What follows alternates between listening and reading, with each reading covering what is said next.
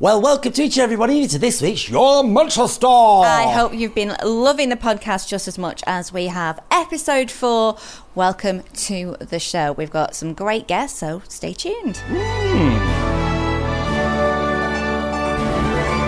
Our first guests are Tracy Walsh and the gorgeous Easy Nicole. What have you got to say? For everybody, it's challenging, not just for businesses, it's challenging for people who are used to coming out to the party palace and to all the rest of the party places in the village. The village is up there as party central in not just this country, in Europe. And to come out and feel like you know, which I feel operating, that it's not a hall of correction, but sometimes I feel like that. It's been challenging.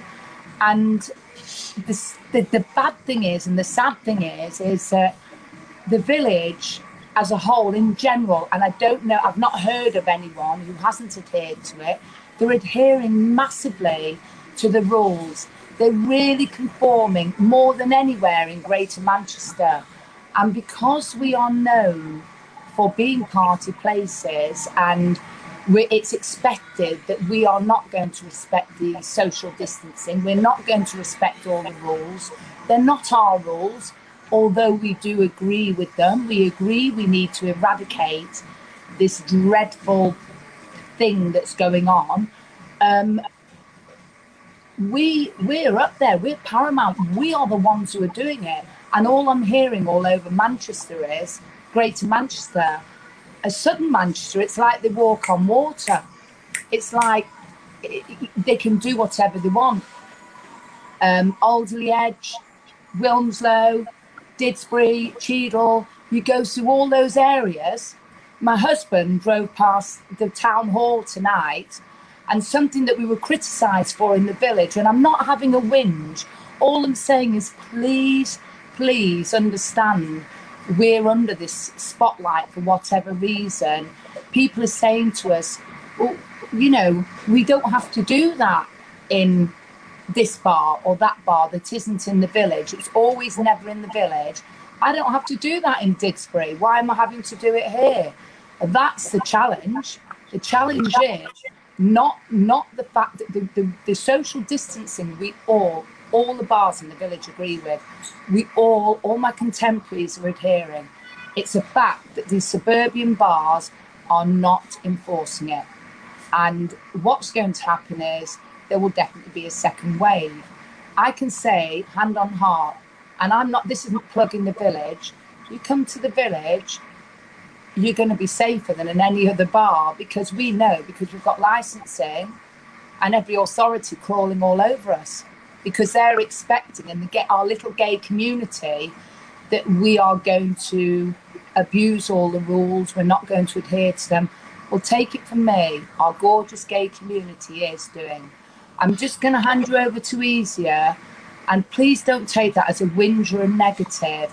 It's just frustrating and it's challenging for me, because Easier, she's one of my closest friends. What she's done, she's just said, listen, you've been there for me. Let me come and police it for you at the weekend. I'll be your maitre d'. I'll police it while you look after it.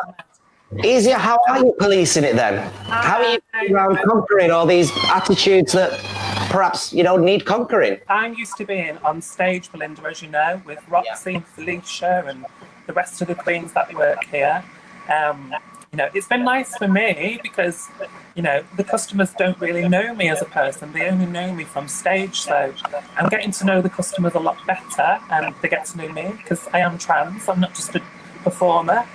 I am trans, and I'm really enjoying it. I mean, 99.9% of the people do as they're told, but, you know, there's always going to be one that does it. So we are trying our very, very best. But like Tracy said, you know, with licensing down here every weekend, the police around, you know, we're just trying our best. So what's your job then, monitoring it? How are you doing that then? How are you carrying that out? So I'm going around to tables when I sign people in, when they arrive, and they're told the rules. They have to sit down. They can't walk around the premises unless they're going to the toilet or for cigarettes. It's like they could smoke at the tables. a few weeks ago outside, and now they've changed that for us. They can't go there, so we have to now police the smoking area as well. I just think they're making it a little bit difficult for us here in the village and not the rest. Now, you might be listening to this podcast when you're out and about running, and somebody who's been running quite a lot recently. 5K a day is the running mank, and here's what you've got to say. You know, every single day is different, and that's what excites me. You know, I've been running from the start of April to now, and you know, every day is different. Your mindset's different, the weather's different, but the consistency of just running every day for these charities is great. Danny, what made you get into? Why did you want to start running I mean, as somebody who does very little running, why on earth would you want to run every single day? I just wanted to. I've always wanted to run marathons. Now, with my job, that's never going to be possible. Like I've ran 5Ks, I've ran 10Ks, but I thought I wanted to. In February, you know, everything was a bit dark on social media. There was a lot of negativity everywhere. I just wanted to do something that every day just to boost myself morale and do good for other people. So that's what, you know, triggered my thoughts. You've got a great slogan. Let's bring that slide up. The Running Man Mission, as I'm calling it. There you are. Lovely. Look at that. Hey, yeah. Is it true? Do you know I nearly read that wrong then? No. So anyway, that is a great thought. And then there's the mission as well, which is there that we'll bring up as well. There we go. The Running Man Mission. There we go. Danny, you mentioned you're doing it for charity. Tell us about the two charities then that you're doing it for and why they mean so much to you. Of course. So I'm doing it for two charities, both based in Manchester. So there's firstly Team Hill Charitable Trust. They're a local-based charity in Oldham. They're fronted by Steve Hill, who's a deputy head teacher in Oldham. And he basically started doing challenges like myself many years ago to raise money for local initiatives. Very recently, last year, he started his own charity to do these things on a bigger scale, getting people involved and raising money for people in our area and abroad. You know, he's recently funded a roof in Uganda for a school. So that's, you know, it's amazing. This money is going directly to the charity and, you know, they're using it for local causes. And the second charity is Destination Florida. They're based in Manchester and they every year take 70 young children away to Disneyland, Orlando for a trip of a lifetime. You know, these children have got medical needs and it's not always possible for these to get out and experience this. So the money raised in my challenge will go to both charities and hopefully help a lot of people. I think it's amazing. It's absolutely amazing what you're doing because I know Belinda says she doesn't run. I do run and I absolutely adore running. Yeah. But I think even as a runner, I would find it hard to commit every day to 5K because, you know, it might not sound that much on paper, but literally it is a massive commitment getting yourself out there. Yeah, no, it's massive. And how I saw it was like I could spend half an hour a day flicking through Facebook, Twitter, you know, seeing all these things. And I just thought, what can you do?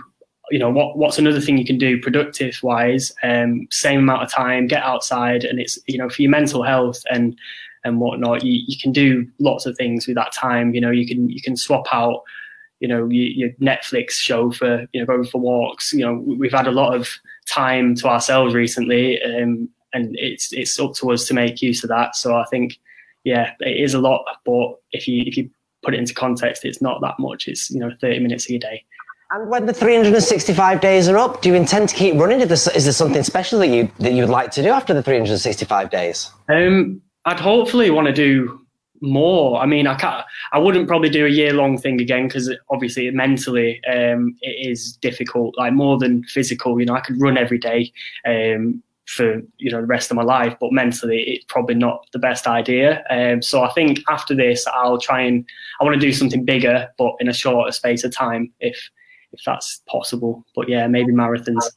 We're going to put up how you can donate to your wonderful cause, Danny. I know that, but you had a special donation, didn't you, a while back? And I read about it on your social channels because it was Tony Morris, and he passed away himself, didn't he, last week? How special was that he reached out to you? It came as a surprise, really. Like, when I started this challenge, I never expected it to spiral into what it has. You know, on Instagram and Facebook, I've got a little support community going on. And when I first, you know, Tony followed me on Instagram, he, you know, liking everything, he's sending me messages of support, you know, and it was the run up to my 100th run. He never said anything to me directly, like that he donated, but, you know, he put on the Just Give Him, and he donated a little bit of money. And then the day after, you know, he sent me words of support for that 100th day. And that was massive, you know, thinking that my challenge has reached, you know, somebody so, you know, I admired him, and, you know, it's such a shame about the news, but, you know, I think he was, you know, he was up until a few weeks ago, he was doing a Couch to 5K, and that just shows you, you don't know what people are doing. You don't know what's going on in their mind, you know. So I think he's an inspiration to me, and I just want to keep on going and you know, do people proud. Oh, it's a world full of beauty. One lady's here to tell us about a particular brand of beauty care. This is Emma Carodas and the gorgeous Tropic Skincare. So I personally wasn't familiar with it either until earlier on this year. Working where I work at the moment in a clothes shop, I always suffer with bad skin. The aircon, you know, it's not always great. And I got talking to one of my friends and said, my skin's feeling all dry, and I was just having a moan basically. And she said, let me introduce you to this skincare range. She said, I've been selling it, it's great.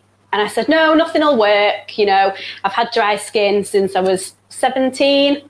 I'm now 35, nothing's going to work. And she said, please, will you take the products home and try them? So I did, and they worked. So here I am now selling them myself because I've had such a great experience with them that I want to tell the world about them and introduce other people to them. You learn from a friend, and kind of you're telling us about it now. It is a brand that is the best kept secret, but in the world of like beauty, it's won so many awards. It, you know, like beauty brand that of the year. I've got with me today, which you can have a look at after, is an award-winning cleanser. It just basically melts away your makeup off your face. Oh. Yeah, it's fantastic. I have to say that I have tried that cleanser because I am a bit of a fan of Tropic, and I, as we both do, we wear our lovely lashes, we have lots of mascara on. That's what I was going to ask you. Is it industrial strength? But Belinda, it'd be amazing. Honestly, you must try some. You know, make a little video. You must try some. Because before this, I used to use makeup wipes, and I would rub away at my skin, and it would feel really kind of dry afterwards, and still not get the makeup off. And now I use bamboo cloth. A bamboo cloth? Bamboo cloth. Yeah, put a bit of cleanser on, rub it, and it does magically come off, I have to say. So it's a definite one for me, that one. What's your favourite product, though? So my personal favourite is Super Greens, which is one of our oils. So it's a nutrient boosting oil. You only need the tiniest amount. You can see, I don't know if you can see, I've had that since May, and it's literally not much gone out of it, and I use that nearly every day. Now, what do you do? Do you put that on before anything else then? So you do... Yeah, we've got a Super Greens here that we're going to try. Let's have a go. Yeah, you do your whole routine. So you cleanse, your tone, you moisturise, and then Super Greens comes at the end of all that. Super Greens to me is a healthy drink. What's in it? Yeah, What's it's got broccoli in it, which my 5-year-old absolutely loves that it's got broccoli in it. So it's got all... Has it got cinnamon in it? It's not got cinnamon in it, no. What's that like a smell that's a bit Christmassy? It's like all the goodness. Oh, it is like, a vegetable, for your face. but I know that. Kale. No. There's kale in it, yes. There's kale, yeah. It's such a good feeling when you put it on your skin. It feels amazing. Sorry, what did you say that kind of does for you? Is that nutrients, did you say? Nutrient boosting, yeah. So it's fantastic. I love it. But back to where Tropic came from. I know I've gone completely off the ball with the question. You might recognise the name Susie March. She was on The Apprentice in 2011. I do. I'm a big Apprentice fan. Ah, yeah. Yes. So she came third. She didn't win. She went with the products, which you've got a sample on your table, actually, guys, of the exfoliating body scrub. So Susie made this back many years ago when she lived in Queensland. And she then moved over here with her mum, and one day she decided she was going to get 50 jam jars, she was going to make this product and go and sell it on Greenwich Market to help her mum pay the bills. And she sold out in a day. Wow. And then 2011, she went on The Apprentice, Lord Sugar backed her, and now she's gone from her mum's kitchen to a beauty HQ in Surrey. So they make all the products fresh in Surrey. I find that really interesting, that they do make these fresh. So once you put your order in, it's kind of like done for you then, isn't it? That's why they're not sold in shops. It's all done through ambassadors like myself, spreading the word about these amazing products for you to then purchase. And I have to say, this smells just like a spa. I know. Yeah, it's got lemon myrtle in it. That's what it'll be. Yeah. Well, here on Your Manchester, we love championing small businesses, and this lady has built an absolute gem of one. She's called Sarah, and she's from Frank and Fox. Basically, I started it as a hobby. It was something I was doing to help me get through postnatal depression that I had with baby Frank. I needed something to distract my mind, and I'm a very crafty person naturally, so I wanted to learn a new skill, so I picked up a sewing machine, and then that's it. It just took off. What did you know that you had that talent before? Was it something that you were creative with as a child growing up? No, but it's a trait that I have that annoys quite a few of my friends and family, that I can pick things up very fast. I only need to watch a few videos or read a few paragraphs of something, and I can pick skills up very quickly. So all it took was I think I made a blanket on my first attempt, and then I made some curtains, and then I got adventurous and bought some baby clothes patterns, and then that led me to where I am now. Well, it's amazing. Let's have a look at some of your products. First of all, let's have a look at the headband, everybody, because these are super useful with this heat at the moment, aren't they? And they're selling like hotcakes. The headbands are your best sellers at the moment, aren't they? They really are. So I happened upon the headbands by accident. So the headbands started when I decided to put my business on hold and sew exclusively to make headbands for NHS workers to keep the hair off the faces when they were in work, and then through making those, I had a few people asking if I made them for personal use, and then I created the pattern for the headbands that you've just shown. And do you know what? It's not just the creativity in the items that you make, but I think the way that you send it out and the packaging and everything, you really are great with the detail that you go to. It means a lot to me. Matt, you wouldn't believe how excited I got when I found the perfect tissue paper, because if I'm going to do something, I commit to it. So everything that comes out of my business is eco-friendly. It's like all my packaging's made from recycled materials, even down to the stickers there. I've sourced a company called Green Lemming who make biodegradable stickers, so it can all go in the recycling. Yeah, I love it. The amount of times people keep telling me that I need to buy a stamp for my rainbows because I'm going through that many orders at the minute. I timed myself the other day, actually. It takes me just shy of 6 minutes to completely package just one headband. But I love it, and I'm a small business, and in that sense I always want to stay small. I always want to be able to draw my own rainbows and write my own handwritten thank you notes, because each order means everything. An order for one £5 headband means the same to me as an order for a £30 romper. So I just want my customers. But we're seeing it here, and some of these rompers are made out of recycled clothes, aren't they? Majority of the man. So this one that I've got here. Wow, that's gorgeous! Oh my God, so much love has gone into that, Sarah. This one was a special one. I made this one for baby Frank's first birthday, and